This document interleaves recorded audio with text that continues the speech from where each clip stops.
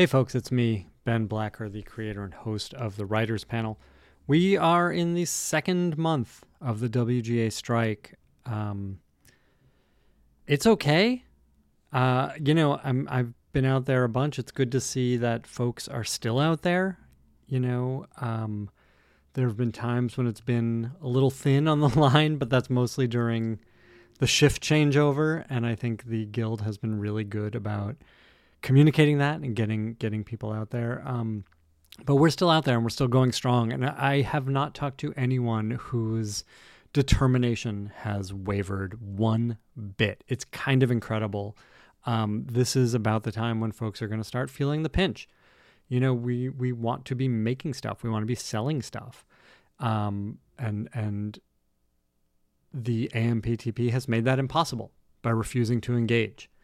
And despite that, the feeling out on the picket line, the feeling in the rallies and meetings, the communication from our leadership has all been incredibly optimistic, and the solidarity that's coming across is kind of amazing.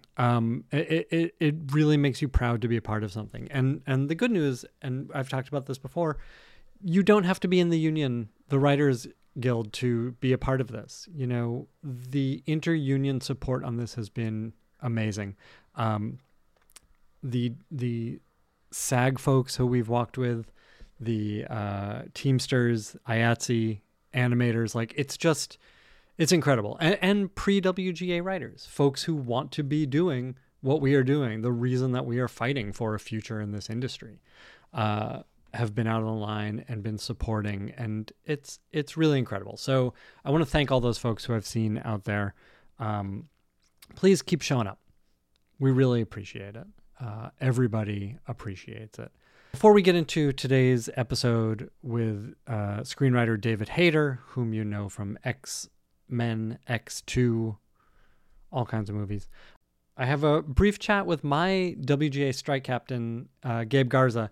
I've talked about Gabe and his really phenomenal perspective and outlook on both the industry and the strike over on my newsletter at benblacker.substack.com. I really recommend you go check that out. Gabe let me take excerpts from some of the emails that he sent us as his captain group, as well as things that he put together just for me to post. And they're all really thoughtful and helpful. He's a good guy. He's risen to be a great leader in this strike. And he has great things to say about, the people he works with, both, other captains, but also the people on the line. He has great stories about going to strike on location in the middle of the night, which are worth hearing. So Gabe was a executive producer on The Flash. He wrote on The Winchesters. He's been around. He knows his stuff. He's a good writer, a good fellow, and I thank him for being on this. Please enjoy this conversation with Gabe, and then we'll get into the chat with David Hayter. Union song, union battle, all added up. What is all what we got now? Union song, union battle, all added up. What is all what we got now? I can't even start to look around me here. This is it. We're doing it. I'm chatting with Gabe Garza, who is my captain. But it's been amazing seeing you every time I'm over at Warner Brothers. You are there. Tell us, I think the place to start is what does a strike captain do? What do you do as a captain? All right. Well, it kind of reminds me of film school for those people that have been to film school, in that you have a title, you have something you agree to do, and you say, sure, I'll join in that project. And then you show up and you kind of just do whatever needs to be done. Very, very, very similar to that. We wear literal hats, but everyone kind of wears every hat, and titles kind of go out the window. And what's been really cool is to kind of see, there's people that have been in the Guild for a year, and they're a story editor, they're a staff writer, but they're really good at this. And they kind of rise to the rank of general. and you see them giving orders to Emmy winners and showrunners, and the showrunners going, "Yes, ma'am." Like they want to take the orders from that person. So it's really interesting to kind of see people sort of rise up and discover things that maybe they didn't even know were inside them in terms of leadership and organizing. And it reminds me a little bit of, I'm a big Star Wars fan, and I kind of imagine this is how the Rebel Alliance must have started, just all grassroots like this. So in addition to like when I roll in at, some easy hour like 9:30, you've been doing some 4:30 a.m., if not earlier, picketing. Tell me about that, and like tell folks why we're doing that, but also I'd love to hear your experiences in doing that. Oh, okay. Well, so the why has to do with when trucks come. So picketing has many functions. It has many things that it does that are great. It's a great way for all of us to sort of be united and to get press and somewhere to put that nervous energy now that we're all on strike.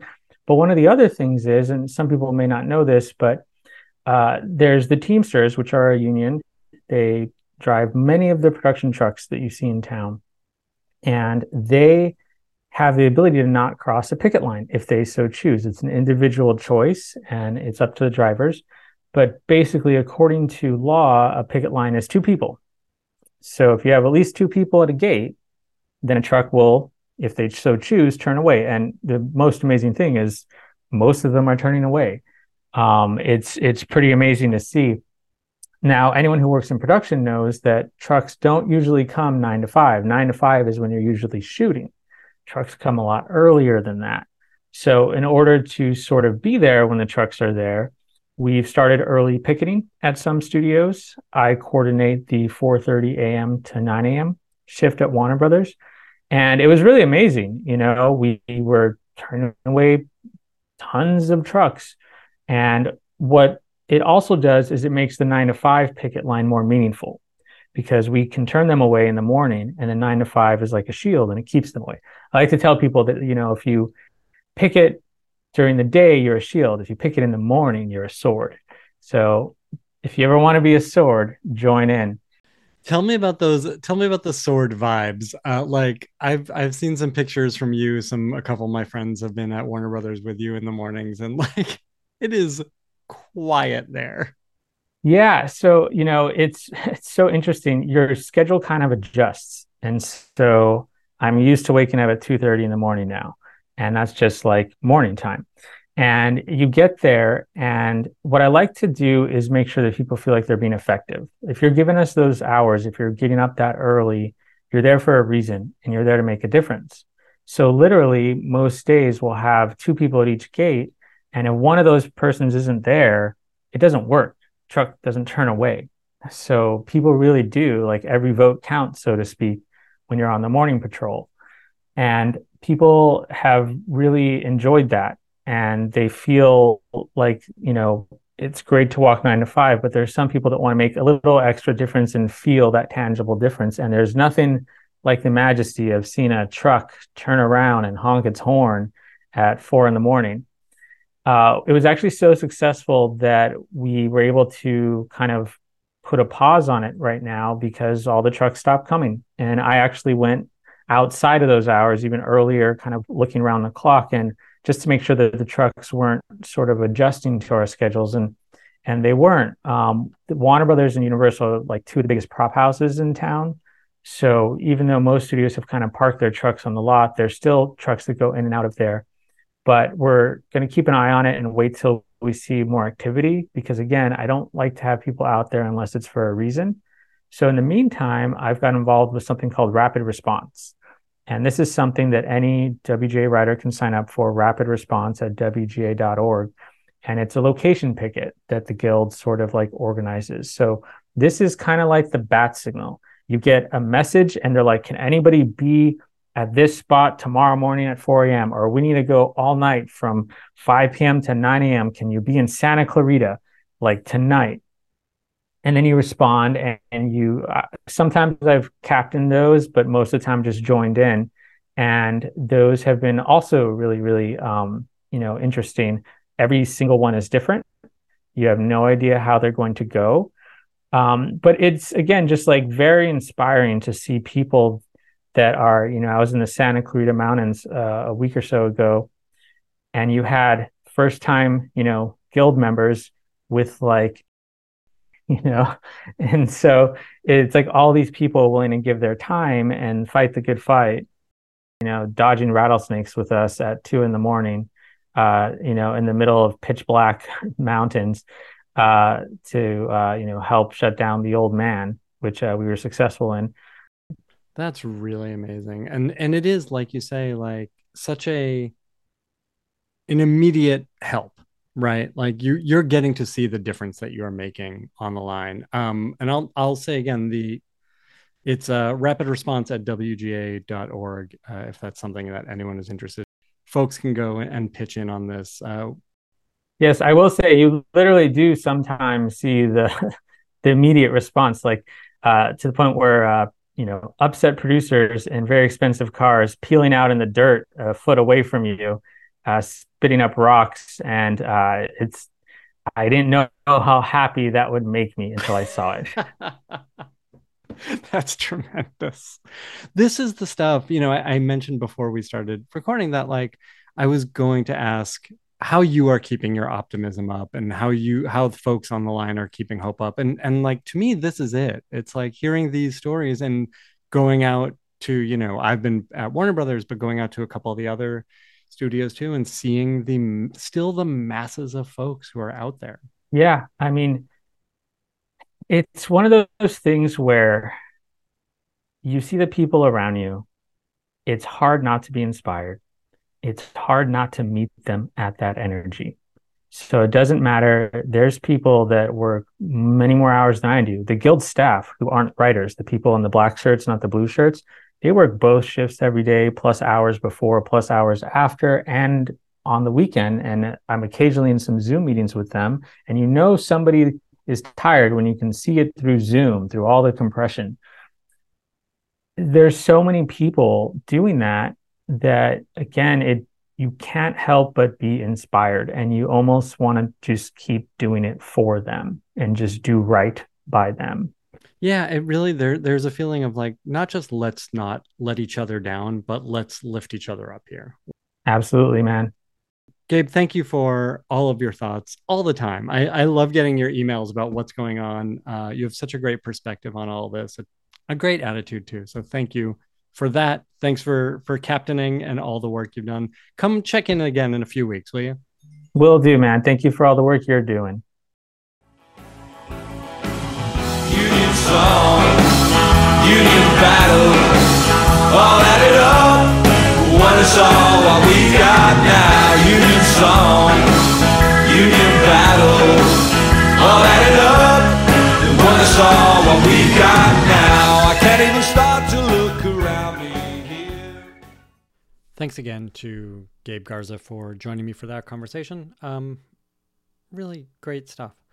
Up next, I've got David Hayter, who wrote the X-Men movie, which came out in 2000 and like told us what comic book movies could be. It's a really good movie. X-Men and X2, which he also wrote, are really great. He's also the writer of Watchmen, and he was a writer on Warrior Nun, the television show on Netflix in 2020 that went for, I think, a couple seasons.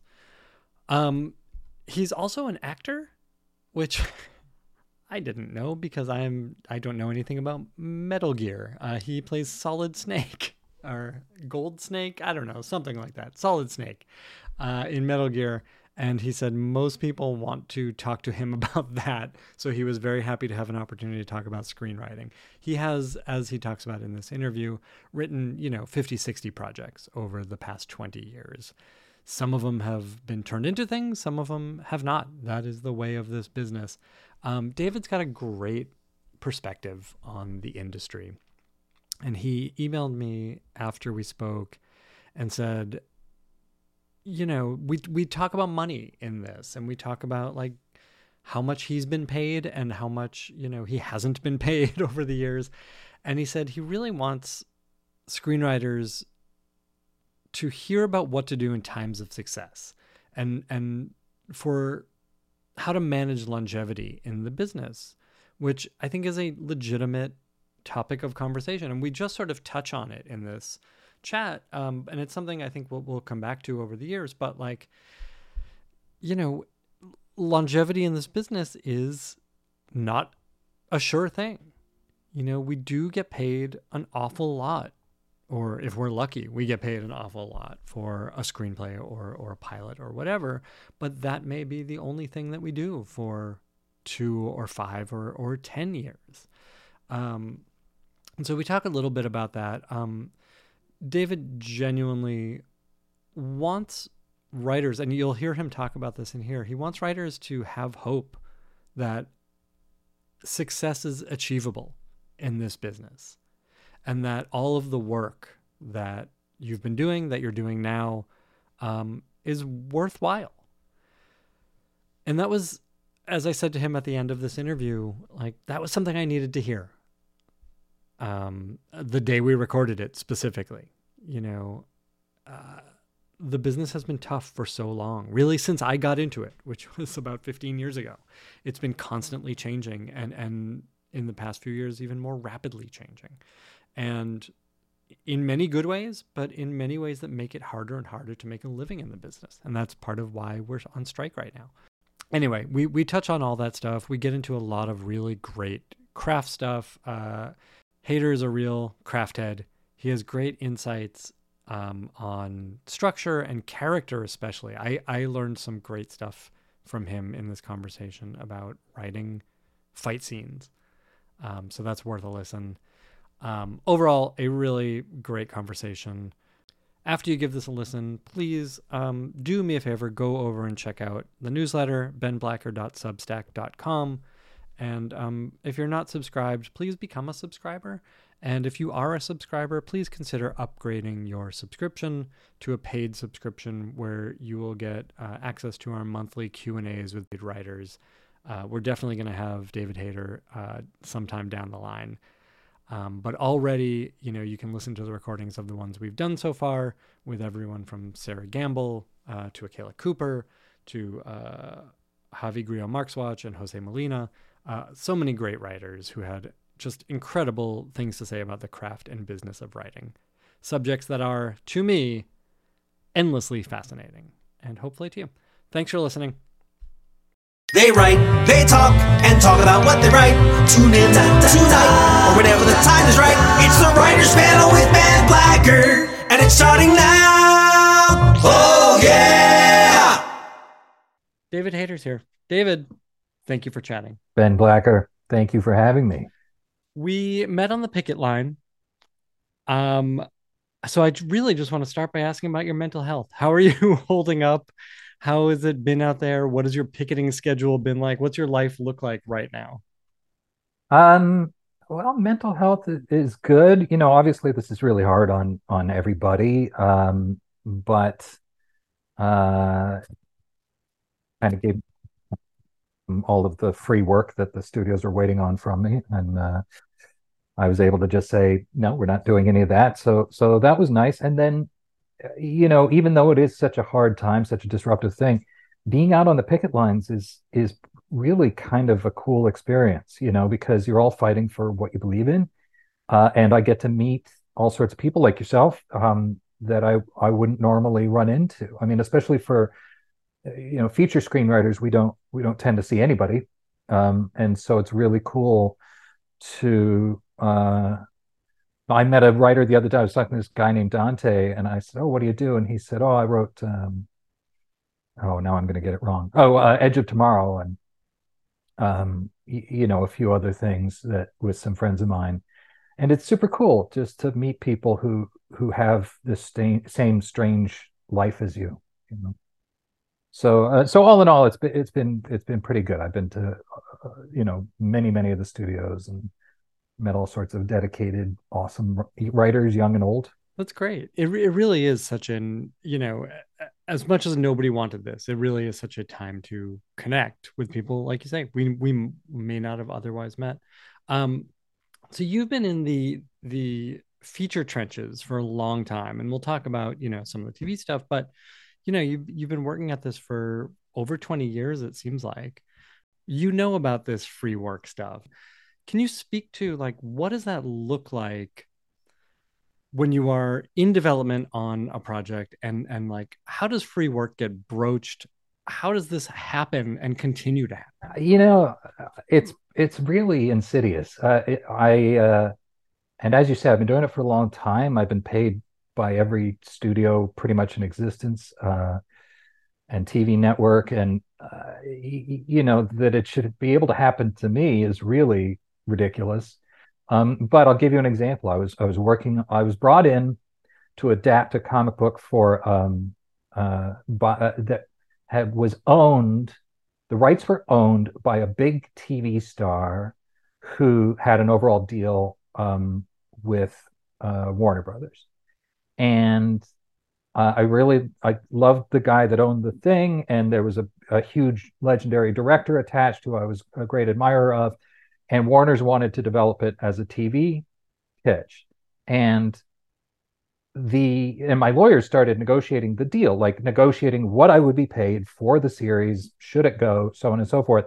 But it was under what they now call an if come deal, which means that you don't get paid unless the TV show gets sold, which is sort of similar to what producers go through. You know, film producers don't get paid until the movie gets made, but I have to do all the work, the writing work in advance. And it turned out I worked on that show for 2 years without making a single dollar. And in the end, Warner's wasn't really behind the show. They just wanted to sort of, you know, do this on behalf of the big TV star, but with no real intention of making the show. So, you know, it turned out we were all sort of just spinning our wheels because we were fans of this big TV star, and it wasn't his fault. He didn't make the deal. But by the time it fell apart, I realized I'd been working for 2 years for nothing. I called the guild and said, "Look, is this even legal? Like, how is this possible?" And they said, "Well, they can't give you notes on an if come deal." Well, they gave me notes for 2 years. So that's how it happens, you know, and you're just, you know, so you want to say, I'm never going to take another if come deal, which I've said a number of times, but then some big IP comes along and the studios behind, they're like, "Oh, we love this. We're going to get it made. It'll be made in the next 6 months." And so you take a gamble, and then again, you know, you get screwed over and the thing falls apart and you've done all this work for nothing. Um, so my only advice, I mean, you really have to stand firm and say, like what I do now is I say, if you want a television development, you know, you want me to put together a pitch that's, you know, I'll ask for between $25,000 and $40,000 or something. And of course I mean, they don't want to pay anything, so that's at the very high end. But typically it's 6 months to a year's worth of work. So yeah, it's really a sticky, and when you're a younger writer and you don't have leverage or you don't have money in the bank, and you know, some big studios saying, "Oh, we're really excited about this, really excited about you," they might say, "We'll make an announcement," you know, which, you know, has its own value for you. They fool you into taking this work for nothing, and you know, they're getting free work and you're starving to death. So it's important for the guild to get behind it and just say, "This is not, that's not paid work. That's not legitimate labor." If comes didn't even occur to me in the conversation about free work, because it always does feel like there's something behind it. But how many times have we had if comes where like nothing comes of it because of changes with the studio, or they lose interest, or whatever it is? Yeah, or your executive gets fired, or they close the event miniseries department, or you know, there's like a million things, and yet you've already done the work.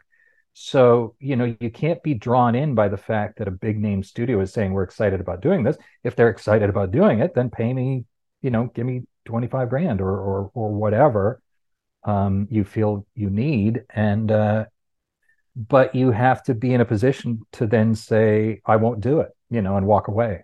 And that's very difficult for younger writers. It's difficult for me, you know.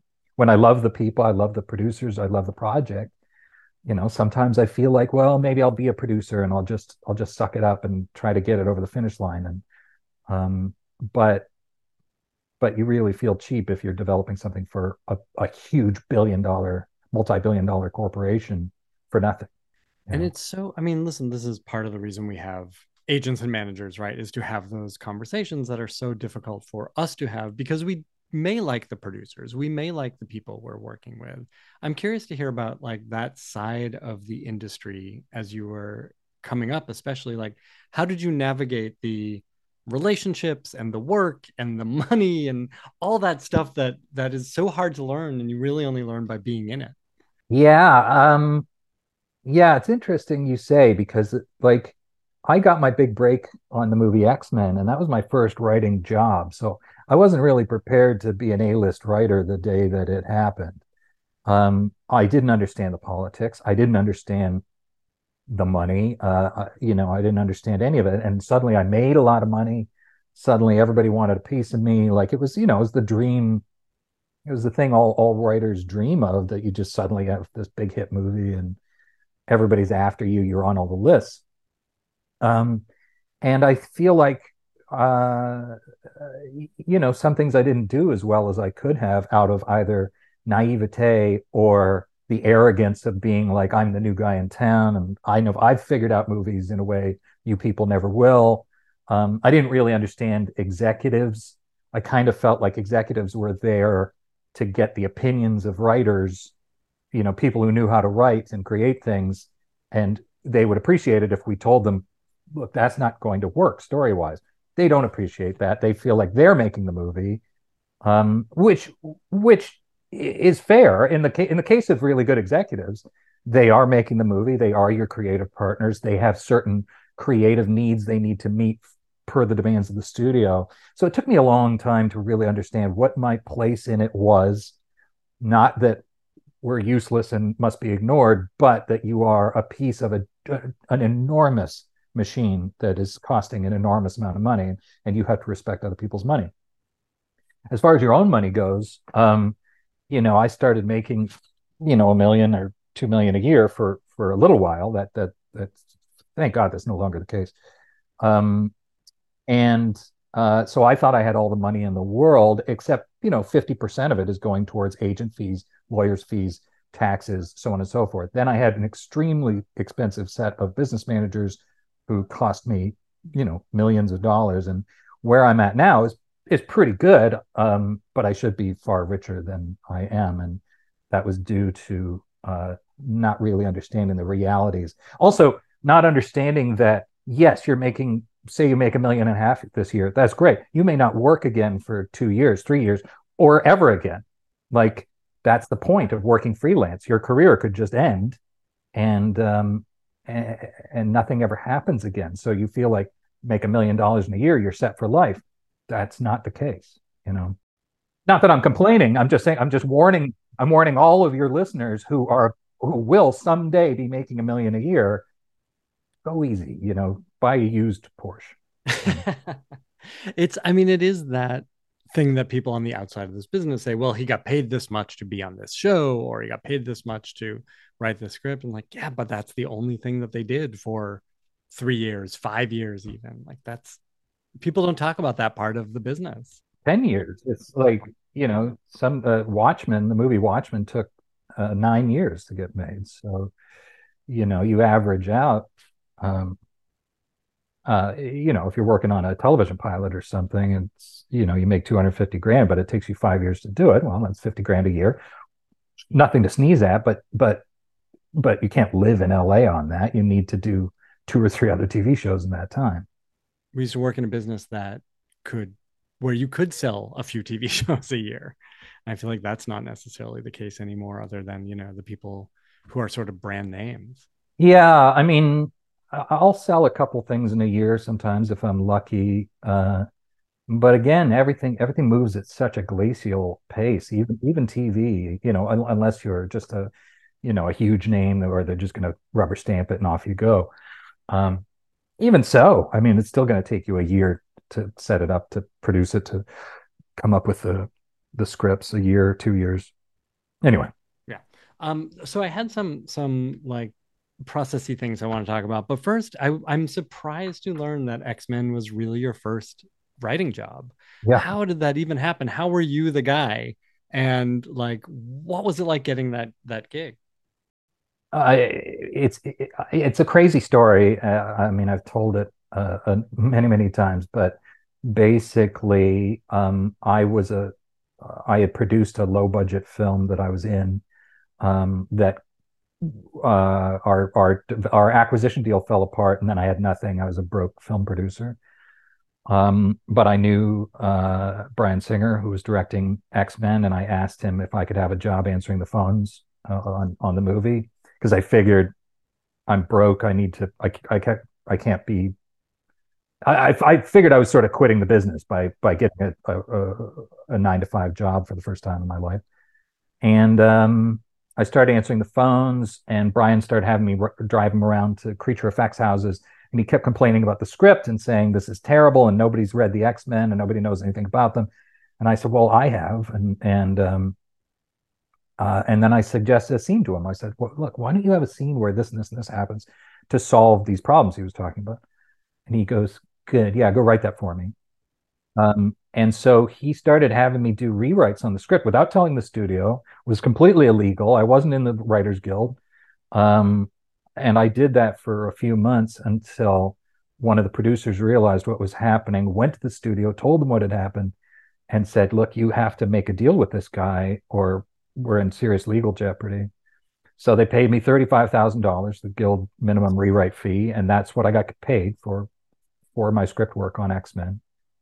Worked on it for 13 months, went up to Canada, shot the movie, took part in casting and everything. And then I was part of the brain trust on that movie. And then when the movie came out, through another massively complex series of events, I ended up getting sole screenplay credit. And then my friend Chris McQuarrie called me and he said, do you realize you are the most successful first-time screenwriter in cinema history? And I was like, oh, sounds pretty good. So I started out as a phone answer guy. I ended up with sole credit on a $80 million movie. That's wild. What was your writing experience before that? I'd always written. I'd always written. I started writing stories and things when I was 12 years old. I had read all the screenwriting books. I had written like probably 8 short films, and I'd written one feature, but I wasn't. I was an actor. I didn't consider myself a writer. I just sort of loved the writing process, but I couldn't imagine how you would translate that into a job. Acting just made more sense to me. You audition, and if you're good enough, if you're compelling enough, maybe you get a job. But it really was that example of opportunity comes when good luck meets preparation. I had been studying screenplay for quite some time. I had been working at it, but it just wasn't my primary dream. It was just sort of something I loved. And it seems like on X-Men and presumably on X2, like you were your expertise, right? You were the X-Men guy. You were the comic book guy. They needed you on these. Yes. Yes. Generally, though, like, what do you think it is? What's your superpower when you are approaching a script? What do you think you bring that you do better than other people? Well, one thing, because I came up as an actor, I play all the characters in my head.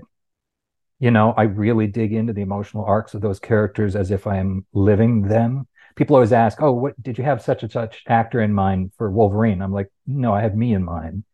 It's my inner Wolverine that you're feeling, and then of course an amazing actor like Hugh Jackman comes in, gives it his own personality, and it becomes sort of between us and the director, we fuse into one hopefully amazing character.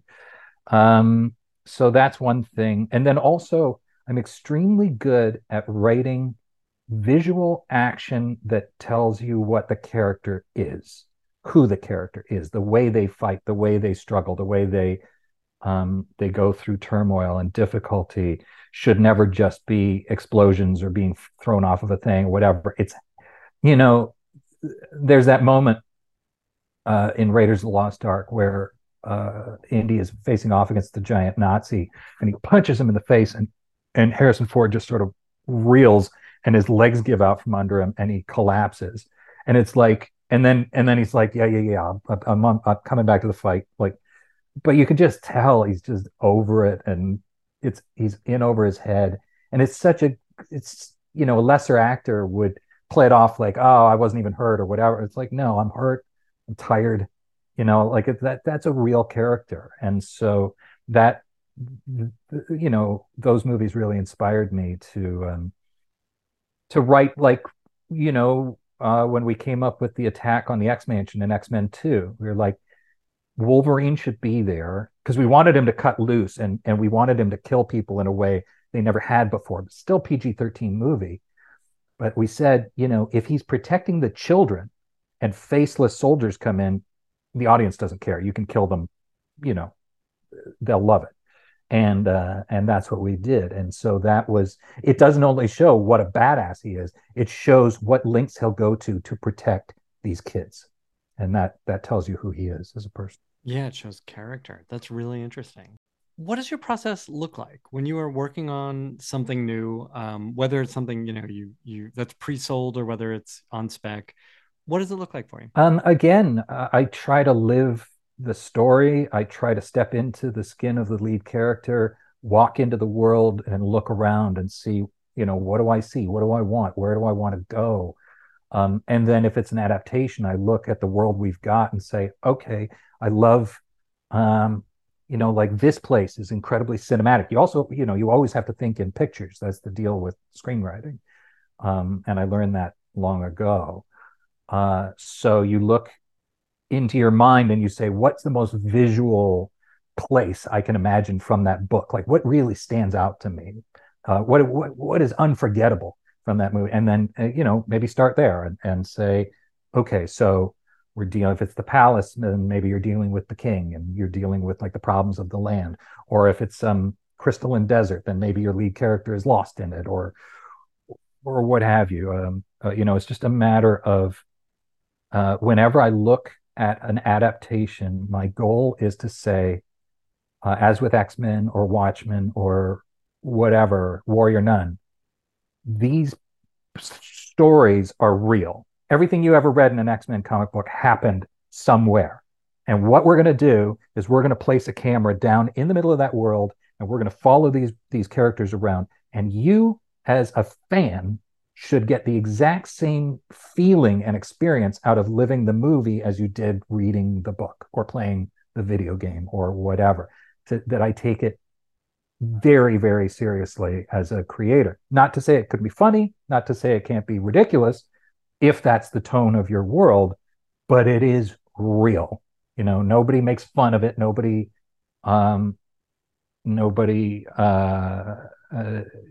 looks at danger and just says, oh, that's I don't even care about that or whatever. It's you have to take it very, very seriously, and you have to believe in it.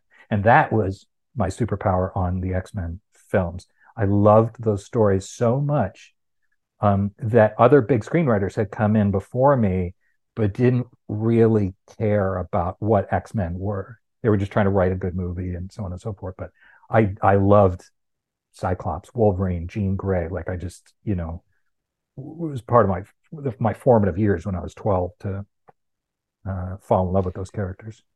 Yeah, we should talk for a second. And I think we talked about this when we first met, that like comic book movies were not what people know them as now. No, it was the X-Men movie. I mean, they'd been trying to do the Spider-Man movies for a while. But, no, X-Men was first. Blade came before us, and they did very well, but that was sort of, more mid-level reception. But I mean, the real example is you look at Batman and Robin, which is the worst example of how you can execute those films. I don't take the character seriously. I think people are going to laugh at my costumes. I think people are going to laugh at the fact that this guy's dressed up like a bat. And that's a dire mistake, because then you don't respect your audience, and you don't respect millions upon millions of fans of Batman who believe we need this person, and this person is an icon, and should be frightening and intimidating, and and so of course later movies went back to that. But they didn't do it until we took Wolverine seriously. Yeah, it's interesting. I mean, I imagine the versions of X-Men that had been pitched before you got there were in line with that Batman and Robin. Whereas when you look at like the stuff that worked, the Richard Donner Superman and the even the 89 Batman, like they lived in these worlds. Yeah. Some of the people that came before me did some really cool things and did take things seriously. The problem was they couldn't get the studio behind it. They couldn't get the studio to pull the trigger. And so then, and I don't know why they let Bryan Singer do it. He wasn't that big a director at the time. His previous movie was That Pupil, but somehow he kind of bullied them into letting him make the movie he wanted to make. And really to Tom Rothman and Peter Rice's credit, they got behind it and said, okay, we'll try it. But they were convinced it was going to be a disaster. Like that's why our budget couldn't go above 80 million. That's so interesting. Back to this process conversation. So, whether it's about adaptation or whether it's your own thing, you find your footing in the world. At what point, like all of these things are intertwined, right? The world and the story and the characters and what you want to write about. I guess that's theme. Like, how do those things start to take shape for you? What foot do you put forward first? What do you start to, jot down notes about first? I feel like the first thing I want to do is raise a question in the audience's mind that they really want answered. I don't know if it's the best example, but Wolverine, finding out that he's got no memory. I mean, this is quite an overused trope, but now in particular, but the idea that he has no idea who he is, he's got this crazy healing power, he's got these incredible claws, makes the audience go, whoa, what is the story there? And they'll hang on for, if you give an audience a good mystery, a good question to hang on to, they'll hang on through the movie. So that's kind of the first thing, is to try to present something strange in the story where you're like, why is it that way? I'm developing a TV show. When the strike's over, I'll be developing it. Where there is an explanation to this God. It's a sci-fi thing. There's some weird sci-fi thing going on. And one of the executives said, I think we should just explain it all up front. I was like, no, the whole point of the show is, what is this? Why is he doing this? Why is he performing this way? What are these weird things coming after him? Like if you just give that all away in the beginning of the story, nobody's got any reason to hang on, apart from special effects or whatever, but that's not compelling storytelling. So that's what I try to do. And I try to let the character walk through these worlds, deal with these problems in the way they will, and the character reveals itself to me, tells me what kind of person they are, tells me, and maybe I'm adapting a character I've already read about, or maybe it's just sort of a blank slate and I have to find out, but I would rather just write and put them in scenarios and let them come alive for me than to try to paste on them, oh, he's got to be, pure of heart, or he's got to be, whatever, some arbitrary trait we want to put on it. I feel like it's better to just let the story and the character grow organically for you if you don't have it already mapped out in some previous piece of material. Right. So literally, what does that process look like for you? Are you sitting at your computer? Are you writing on a board? Are you writing longhand? What is it? How do you gather your ideas? Typically, sometimes I'll write it longhand. Most of the time, I'm just on my computer. And typically, every project, and I've done, 50, 60 projects, everyone starts with me sitting down going, okay, so here we are. And literally just kind of asking myself questions like, and I take this technique from the book, The Artist's Way by Julia Cameron, who said, just take 3 pages of longhand and just write write anything, write, about how horrible your day is or the things you want to get out of your way, or a story problem like how do I get them from here to here or whatever, and just I can't figure it out, and just complain about it, bitch about it, talk about all the different angles of it. And the amazing thing is, once you get into that writing mode, your brain just starts giving you answers. Suddenly something comes up and you're like, oh, it's that, oh, okay. Like I didn't expect it. I didn't know where it came from, but it just comes. It's a weird, it's like a good writing session should feel like a trance, that you're I used to listen to music and then I realized there was no point because once I'm into it, I don't hear the music anymore. Music goes away. I'm just living in my brain. So if you can train yourself to get to that state, a lot of the ideas will come to you and be a lot cleverer than they would be if you just try to force it out of spur of the moment, Um, and scenes start to unfold and something weird will come into the scene that you didn't expect and turn it in a different direction. And you're like, oh, this is fantastic. Because if you didn't think of it in advance, the audience won't see it coming. So really it's a lot of the processes. I've read so much. Like I just read hundreds and thousands of books.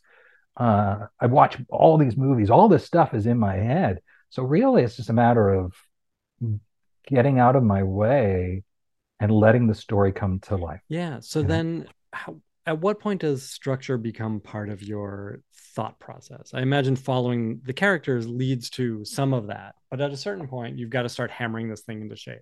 Well, I'm a big believer in structure. And I believe that, especially if you're doing something, really expensive, I feel like the audience, if you're making an indie film for 500 grand, well, you can play around or not have the story go, in a typical fashion.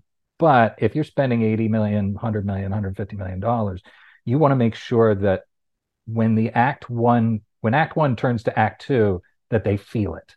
An audience will instinctively feel it and they want to feel it. It's natural storytelling. It's been around since Plato, So for example, I was just watching the movie What's Up, Doc, which I'd never seen before. Yeah, my daughter had seen it. She's 19, and she was like, "Oh my God, I love this movie," and I hadn't, somehow missed it my entire life.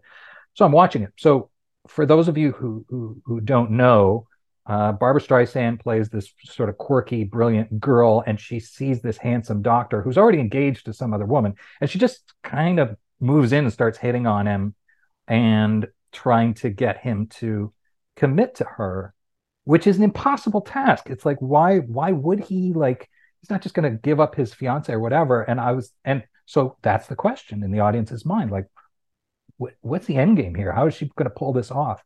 And what happens is, and this is a bit of a spoiler for Act One, but she pretends to be his fiance, brings him into a room full of investors, gets him the offer of his life, this grant that he has been dying to get. And all he has to do to get it is not expose her as a liar. And so there's this moment where suddenly you realize his character is completely stuck and he has to say, "This is my fiance." And she gets what she wants. It's an impossible task. He cannot turn it down due to the circumstances we've already set up to his character. And I was so blown away by this. I paused the thing, and it's at 30 minutes exactly, which, if you know your film structure, if it's a 90-minute film, 30 minutes is where you want your Act One to turn. That's all, fungible and malleable. It can happen wherever. But in a perfectly structured 90-minute film, you pause it at minute 30, just pause it at minute 30, and you'll see the Act One to Act Two break. The characters will make a huge decision and they will move into another world. And that helps the audience go, oh, we're going somewhere. Like the writer has us in hand. Let's talk about like dealing with that on some of these huge budget films where you're also writing, 10 characters, if not more. You're juggling the needs or demands of a director and stars and studio. Production and cost. How do you start to just wrangle all that stuff while keeping your eyes on the story? Well, as far as, and sorry, just to briefly properly answer your previous question, what I do when I'm heading towards, once I've got a handle on the story, I realize that once I'm heading towards page 30 or towards the end of the act, I need to find a way to turn the story. I need a new element. I need new direction. So you'll just start to, you get a sense of structure, and you know when the story needs to, it'll tell you when it needs to change. So what I do on multi-character movies, what I did on X-Men was I did a search for each character's dialogue specifically. Just put in the character name and went, line by line through every single. So we had 11 main characters. So I did it for Storm, I did it for Cyclops, I did it for everybody. And I made sure that they, no matter how minor the character, that they have at least a beginning, a middle, and an end journey. Doesn't have to be huge. Storm in the first X-Men is basically like, she comes to the realization, I dislike humans because I'm afraid of them. And then she sort of learns, the humanity of everybody. It's minor because poor Hallie got shunted to the side because she wasn't in the main love triangle, but I made sure she had that. And I made sure if the characters didn't have like a turning point in their character, to put it in. And that doesn't really cost you much. I mean, that's mostly dialogue. So that's how you balance that. And then again, to go back to character defining action, to make sure, I mean, the studio was very set on this, and I learned a lot from that everybody plays a part. Everybody's powers have to come together in the final act to make it happen. So, I'm pretty proud of the final moments of X-Men. Magneto's got his machine. He's got Rogue up there. Cyclops can blast him, but it might kill Rogue. So Wolverine's like, Storm, you use your wind to throw me up there, and if you miss, then he can blast the thing or whatever. Jean, you have to steady me, or I'm going to blow right off of the thing. Everybody comes together, and it's very satisfying. And because really, the whole point of that movie is, will Wolverine find a home? Will Wolverine join the team? And in those exact moments, that's where that's defined. I'll tell you what Brian, the director, used to say to me in terms of third act resolution structure. He said, "You know why Star Wars is a perfect film? Star Wars, A New Hope, first one." I said, "Why?" He said, "Because at the very end, Luke Skywalker is moving down the trench. Darth Vader is behind him. He's just about to kill him. Obi-Wan Kenobi comes back and tells him, if you're going to survive this, you have to use the Force. You have to take off your thing. You have to find your faith." So he finds his faith. He forgets about the threat behind him. He's just going to risk death. And then out of nowhere, Han Solo, who's just taken the money and fucked off, comes back, shoots Darth Vader, saves him, says, "Okay, buddy, let's blow this thing and go home." Luke fires off the thing, the Death Star explodes, and the next scene, no words, just everybody gets a medal, everybody takes a bow. It's perfect storytelling. In that one moment, everybody's characters resolve. So Luke, Obi-Wan, Han, Darth Vader, and Carrie Fisher, because she gets to survive. She's not there, unfortunately. But it's a crystalline button to put on your film. And he knows enough to say, we don't need any more words. The story's over. Just lots of applause, everybody bow, let the audience revel in the joy of it, and then we're out. That's perfection. Yeah, and you see movies where it's like, the story was over 20 minutes ago, but we're still going. The audience can feel that. Totally. I love hearing that you're watching movies now, new movies, old movies that you haven't seen, and still like finding this stuff in it, and it's getting you excited about it. Like that's great to hear that it doesn't go away. No, it shouldn't. I mean, working in the industry can really ruin mediocre movies for you. Like you look and you're like, God, and once you make a movie, you tend to not judge movies for being bad. There's a million reasons why things can go wrong. Nobody ever wants to make a bad movie. But if it's bad, you feel it. But if it's great and if they can get me, then I'm so moved by that. Also, my daughter is studying film at Berkeley.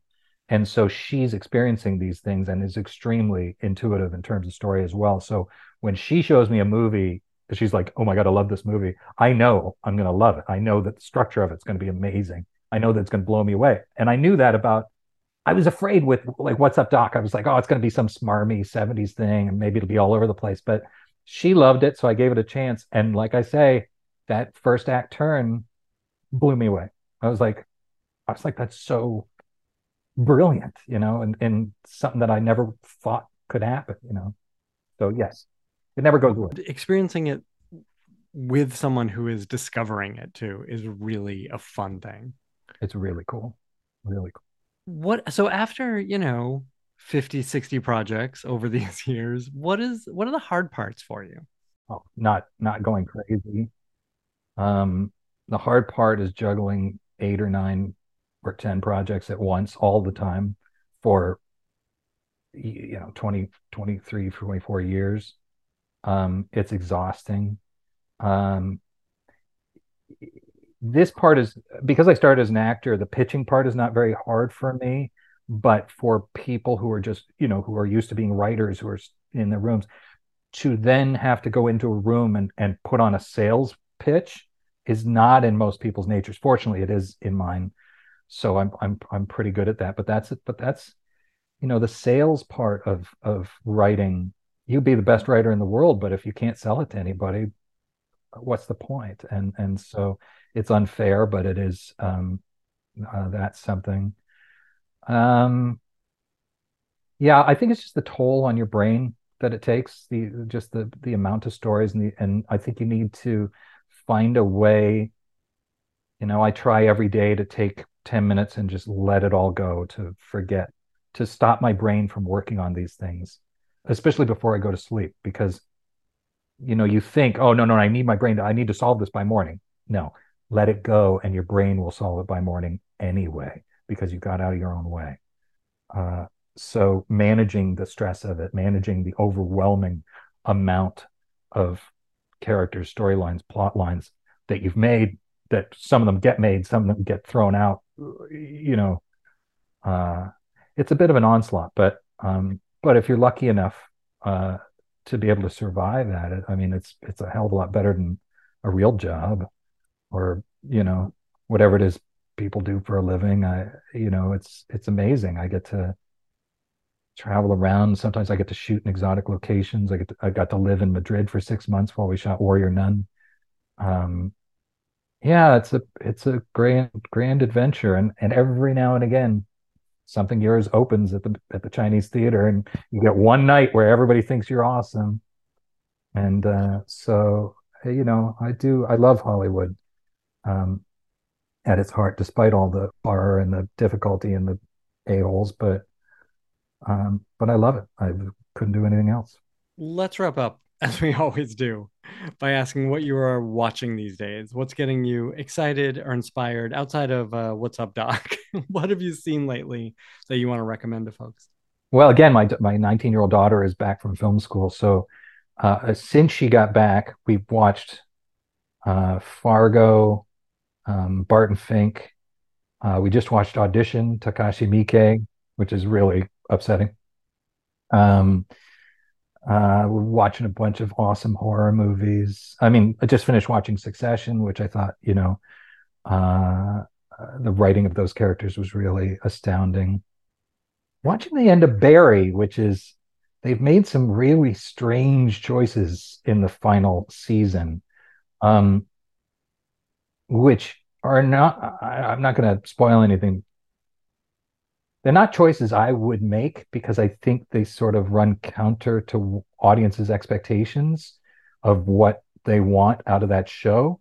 But at the same time, I kind of marvel at the balls of what they've done, because they definitely gave you a final season that is not, nobody could have seen it coming. So I admire that.